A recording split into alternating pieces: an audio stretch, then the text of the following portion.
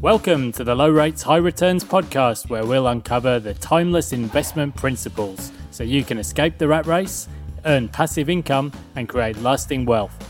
I'm Pete Wargent, investor and financial coach, and I'm joined by Stephen Moriarty, private investor and the co-author of our new book, Low Rates, High Returns.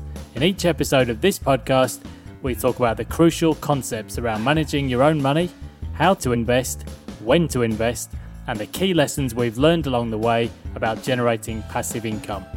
The things we discuss in this episode shouldn't be taken as financial advice, and we recommend you reach out to a licensed professional advisor who can help you with your unique circumstances. Enjoy the show.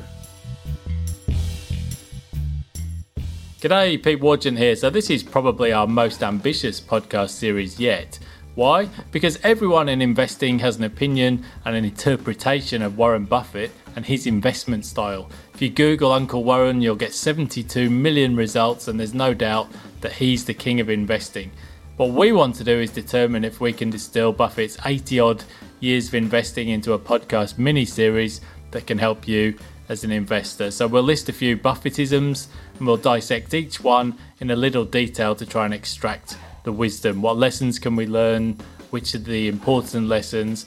And what we can see is that many of them are on the same topics and expresses the same point in different ways. And we'll finish this series with the ultimate question: is Warren Buffett unique, and can we all be a little bit more like Buffett?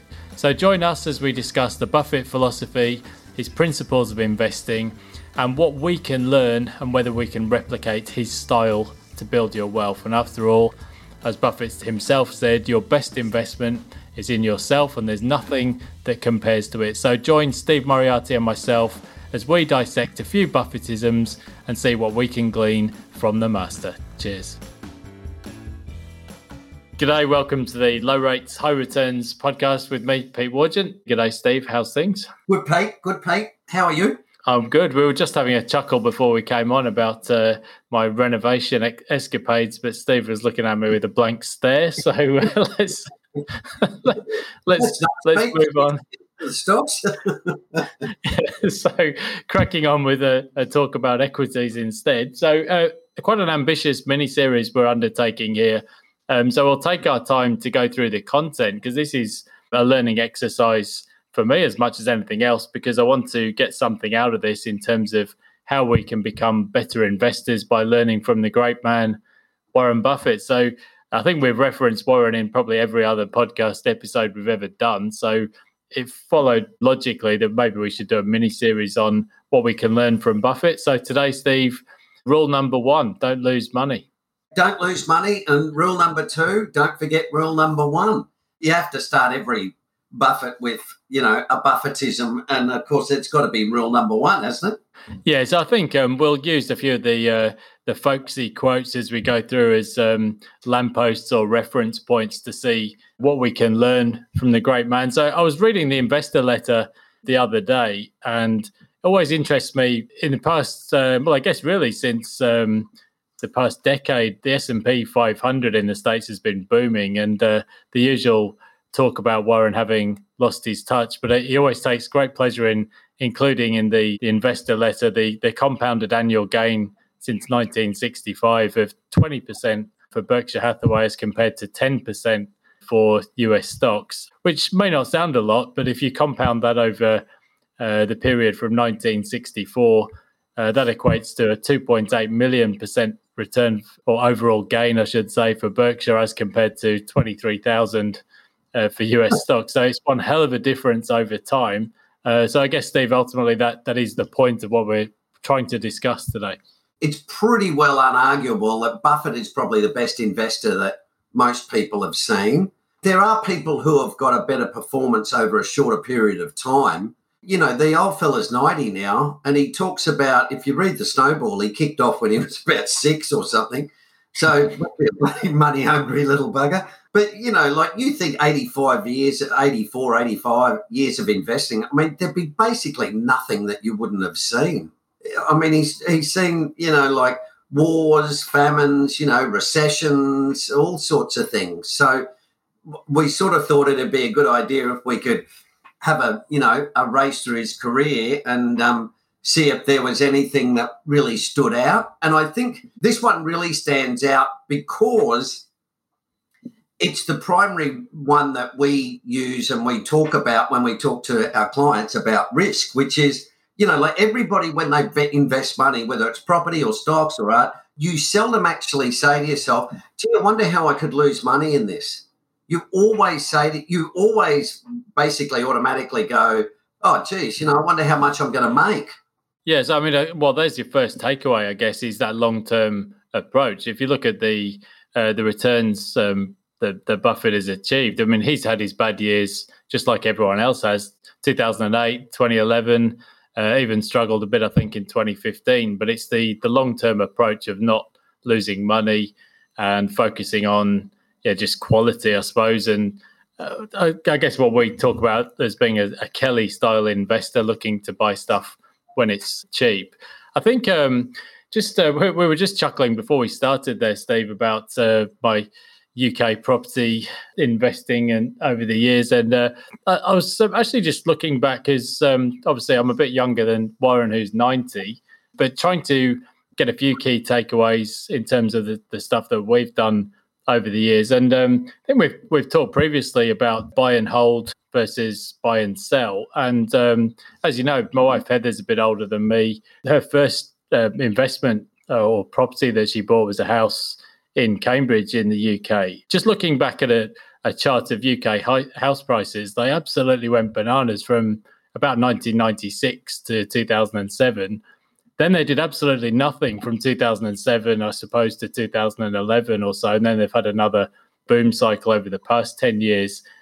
So we haven't sort of done the buy and sell thing there. But there's a couple of things that spring to mind. One is leverage. So leverage can be quite powerful when you're young. But as Buffett will always instruct people, it's dangerous to use leverage to risk accelerating returns when you don't need to. The other thing, though, is because that property was bought at such a cheap point in the cycle, it's now throwing off a few $1,000s of rent monthly. So whether or not we ever choose to sell it to lock in the capital gain doesn't really matter because it was bought so cheap.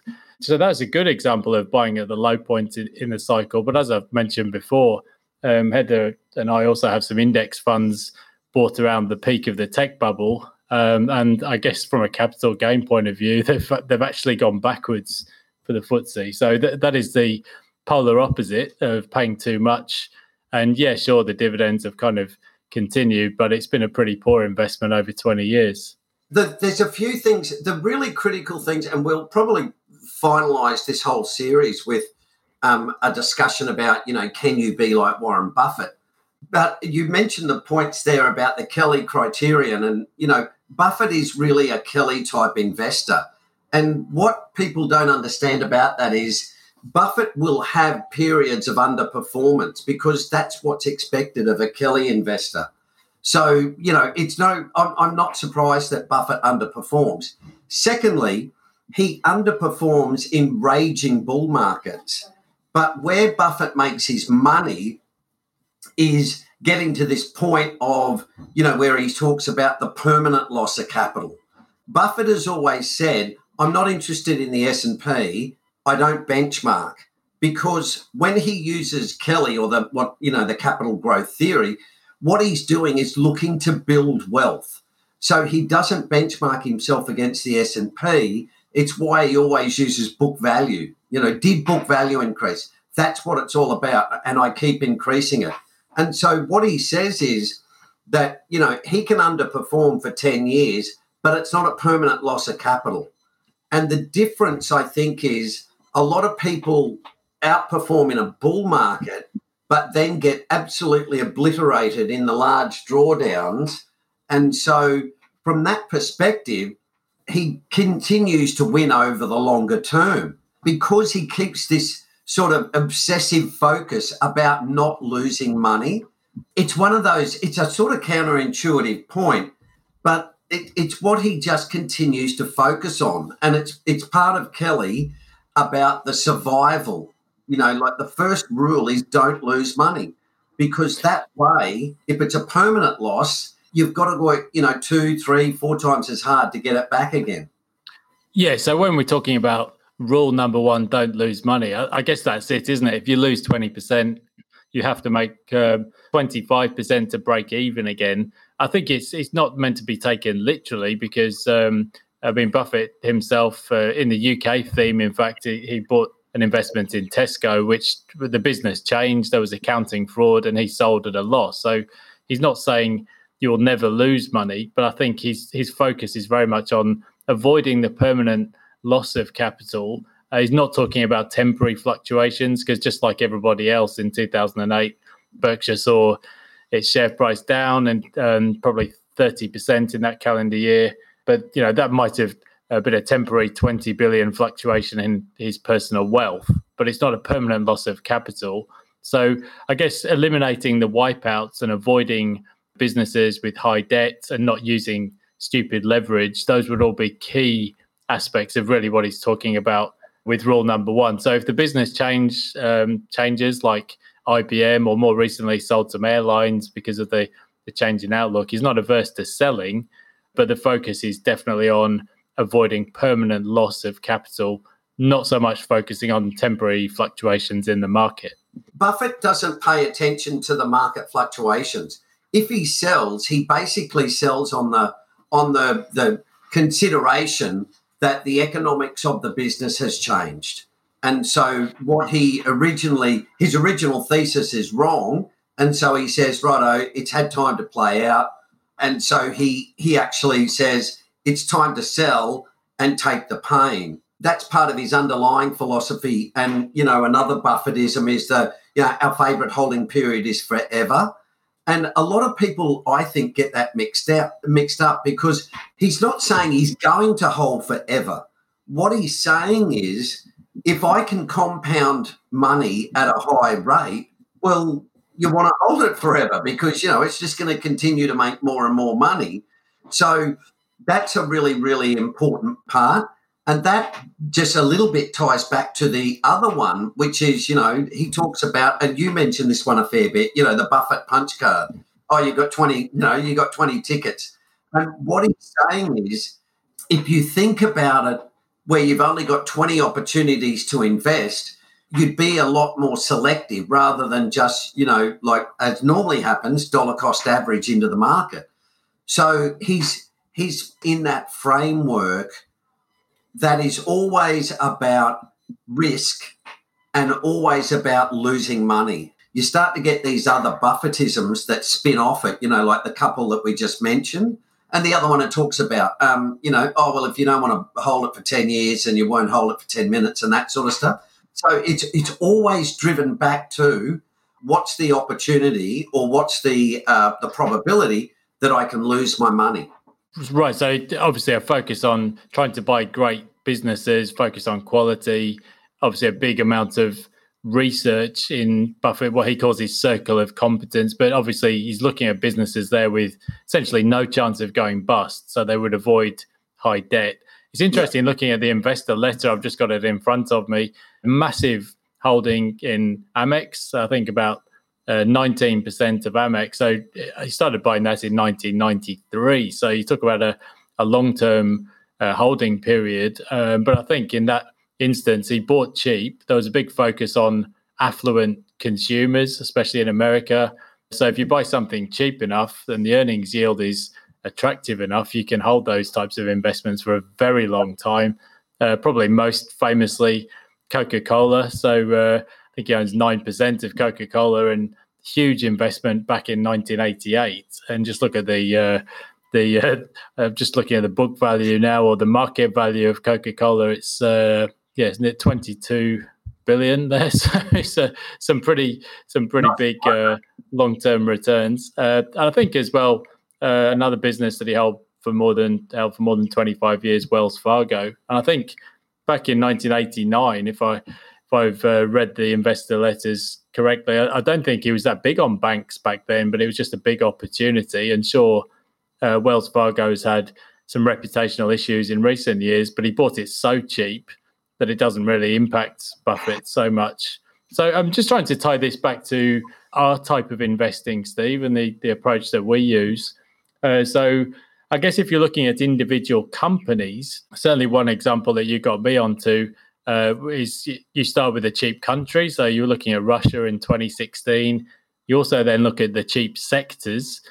So in that case, commodities was good value, a big systemic company that fulfills those criteria. So Gazprom, which I think has gone from, I guess, $4 to $6 over that time. I think I got in at about $5.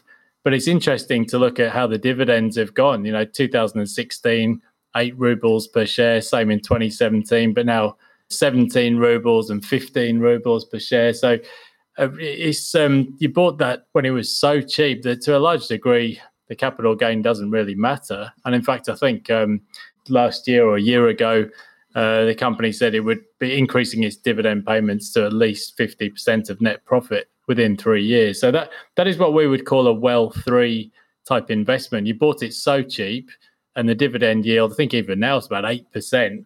So to a large degree, it doesn't really matter what happens with the capital gain because the income that's going to be throwing off for years, decades to come. These are big systemic companies, effectively government-backed.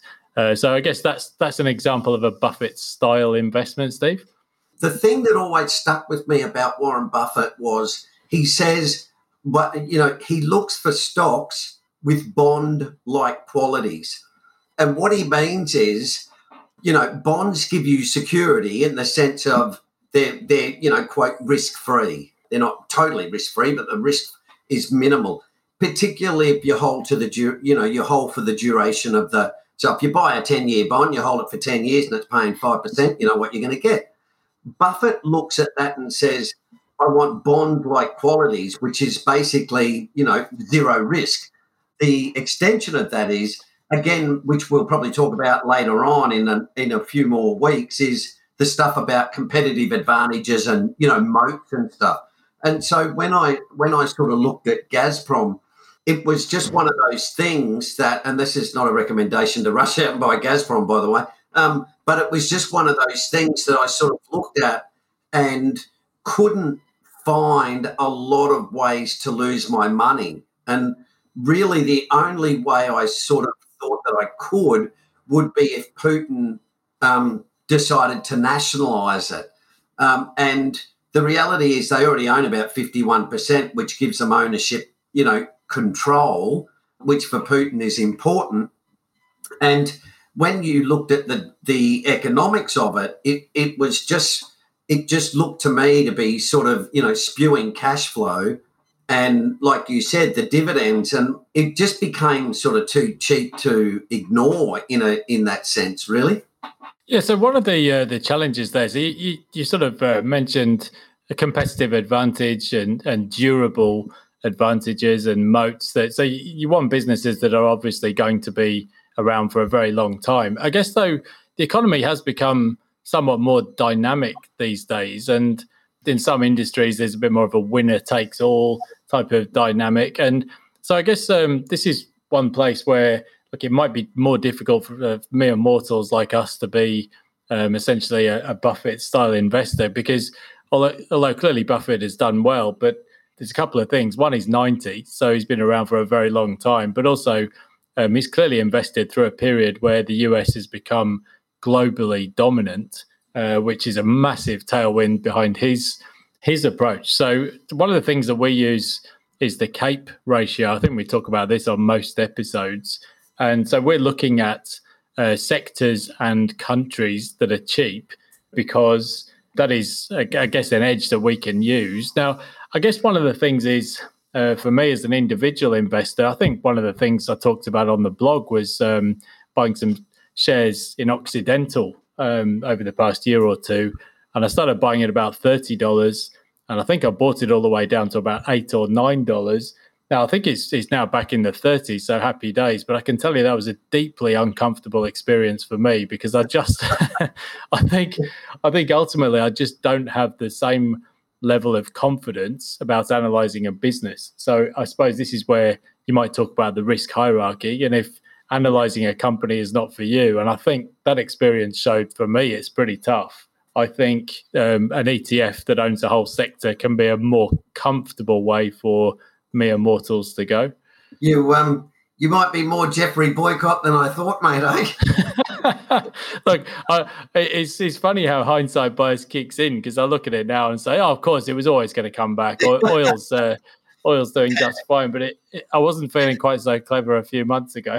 Well, it's funny because here we go. Buffett is the number 4 for the episode. Wait for the fat pitch. And he also said number 5 coming up. When it's raining opportunities, reach for a bucket, not a thimble.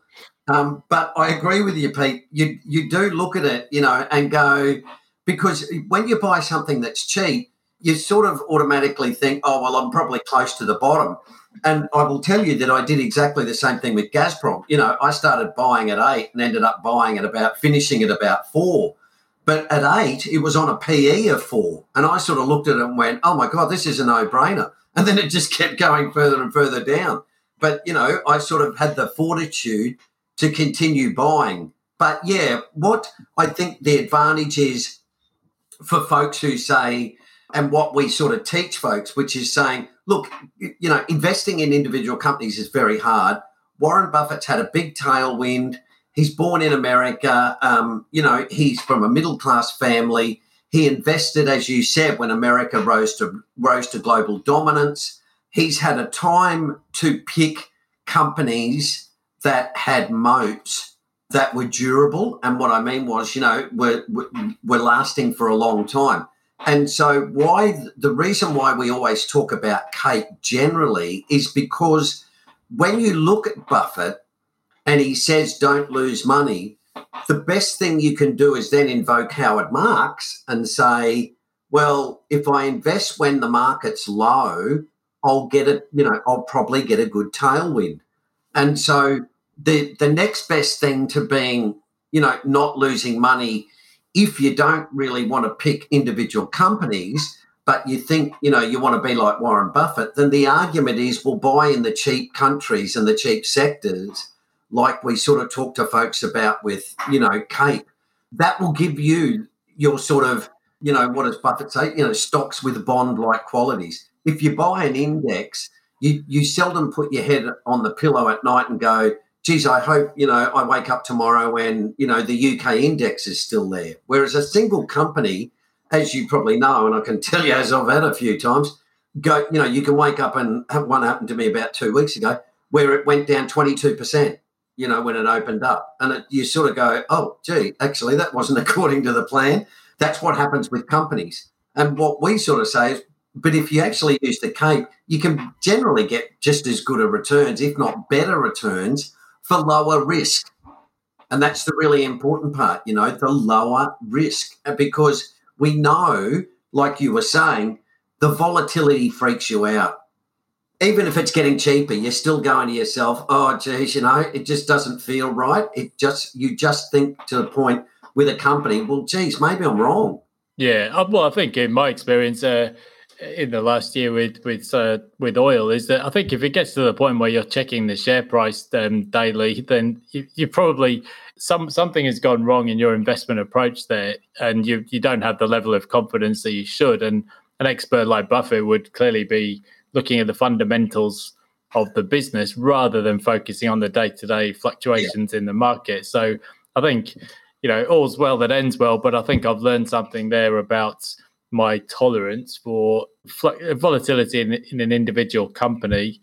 Certainly, I think I need to sort of manage the allocation in instances like that, because there is no sort of point for somebody at my stage in life taking risks that I'm not comfortable with. So interesting you mentioned the market timing point there, because I think people often say, well, Buffett's not a market timer. And that might be sort of true in terms of, the macro timing the market. But actually, if you look at most of his purchases, they are generally when either the market is cheap or the sector is cheap. So recently, oil we mentioned, commodities, also some telcos. The sectors have been out of favour, and that's where he looks rather than the expensive tech side of the business. I think one point just worth exploring. One of the reasons that Buffett has been so successful in compounding is that he's always had money to invest. Now, he has Gecko and an insurance float. For most of us as individuals, we either have business income or wages income. So how important is having some dry powder and ability to invest in those big opportunities when they do come around? So when it's raining, you can put out a bucket, not a thimble. It's a really, really critical bit, Pete, that a lot of people don't understand. And I think I might have even talked about this a few weeks ago, because it's just, it again is counterintuitive. Oh, well, if I've got this cash sitting around, then I should have it doing something. Buffett has said the minimum he will only ever get down to is, I think, 20 billion. And the reason why is, again, because, first of all, he understands that if you've got cash, you can take advantage of the opportunity, right? And so if you come along, and again, we talk about the earnings yield and saying if you can compound something at 10 or 11%, and it's a pretty good thing, as in, an Apple or a Coca-Cola or an Amex and that sort of thing, why not, reach for the bucket? Because it's going to, if it comes off, it's going to be a sensational. And he's got a few of those to his name. The genius of Buffett, I think, in terms of the idea of cash, is the idea is don't, permanent loss of capital. Okay, how would I avoid permanently losing capital? Okay, let's get a permanent inflow of capital. And that's what he does with Geico and the insurance stuff, because what it does is he takes that float, that money that you pay your insurance company, and what he realises is, he's going to have to pay out some of it at some stage. But in the interim, if he can compound that money at 20%, and that's what's happened. You think about it, Pete, the easiest rule in investing is don't lose money, is to say, all right, well, either you say to yourself, I'll put a tiny bit in every week so I never actually blow up and lose a lot, or you say, I'll just continue to have a source of supply. And that's what I explain to a lot of people about superannuation. It's really different if you said to people, look, if you start the year and the market loses money, well, we just take all your money away, right? The only thing that saves people is the dollar cost averaging of super, because generally they don't sell a lot of stocks when they're overpriced, and nor do they buy in bucket sizes when the market's undervalued. And so you end up with this sort of average return. The key is always having, a stream of cash or a pot of cash that you can use when the market gives you the opportunities. So it's actually just really clear, just looking at this investor letter, and I suppose that's one of Buffett's great pieces of genius. Really, is his ability to communicate. Yes, I think clearly making sure that Berkshire is always around. It can survive effectively any shock. So that is obviously one of the most important things. But it's actually just looking at the returns and results over time and the true aspects of compounding. Yes, being around for a very long time has clearly helped. But actually, if you look at the difference in Buffett's results, it's largely about the earnings yield. So, and as we've seen, if you buy at the top of the market, it doesn't even matter if you hold for 20 years, you just won't do that well.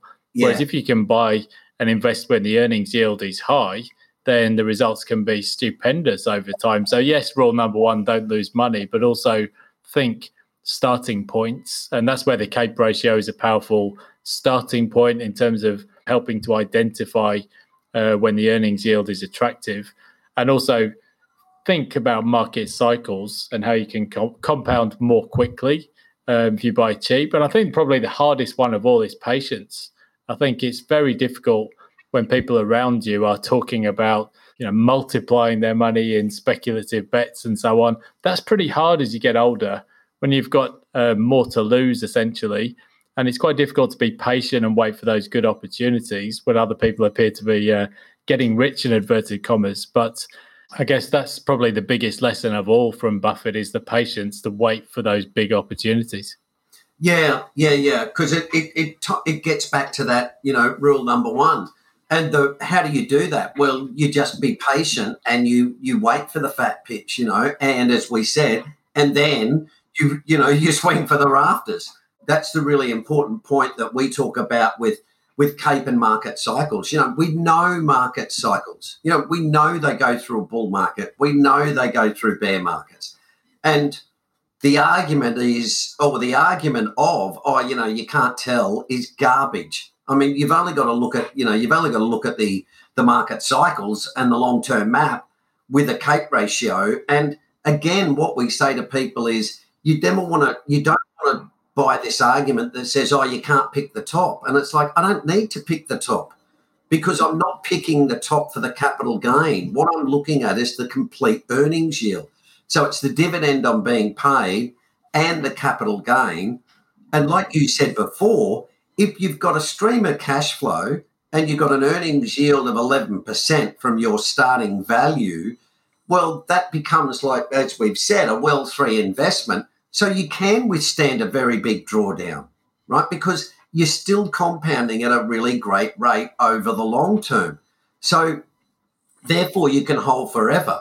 But to get those opportunities, you've got to wait. Or, as we sort of say to people, what you want to do is look to the markets like we look to in Russia or, Brexit, American financials, the GFC, when the American bull market took off. They all start when the valuations are low. And so what you have to do is be patient. I think you and I talk about this often, Pete. It's an absolute bugger of a thing because when you say to somebody, just be patient, you sort of go, okay, well, now what do I do? Well, you do nothing. And it's like, well, so what? I just sit here and do nothing. You've actually got to do something. And the only way I've found that mastering patience is basically using the logical part of my brain to say, Steve, the opportunity is going to come along. Okay, well, just wait for the opportunity. And when you get it, that's when you'll do well with your money. And indeed, that's how it's worked out. So now for me, patience is, a lot easier because I just keep going back to that principle. I'll wait for the fat pitch. Why? Because I don't want to lose money. All the Buffettisms we've mentioned in the last 30 minutes. Yeah, so where we're working to on this mini-series is, I suppose the ultimate question, is Buffett a unique individual? And, what can we learn from Uncle Warren, and can we be a bit more like him? So that's what we'll work to over the course of the series and the Buffett philosophy. So as the great man said, your best investment is yourself. So I think on that note, I might clock off and head to the beach, Steve, albeit it's about 10 degrees, not the 29 that you'd have in Brisbane. Beautiful. Yes, practice your Jeffrey Boycott defence, mate. You'll end up making a century, one test match. I'm never going to live that analogy down, am I? So thanks for joining today, and we'll see you next week for the next part in this Buffett mini-series. Cheers. Thanks for listening. If you enjoyed this episode and you want to know more, you can download a free chapter and extra bonuses from our new book, Low Rates, High Returns. Just visit www.lowrateshighreturns.com/book to download your free copy. The things we've discussed in this episode shouldn't be taken as financial advice, and we recommend you reach out to a licensed professional advisor who can help you with your unique circumstances. Stephen and I are both on LinkedIn and Twitter, so do reach out and connect with us. And finally, it'd be great if you could subscribe and leave us a review. It really helps others to find the show. Now take care and invest wisely. Cheers.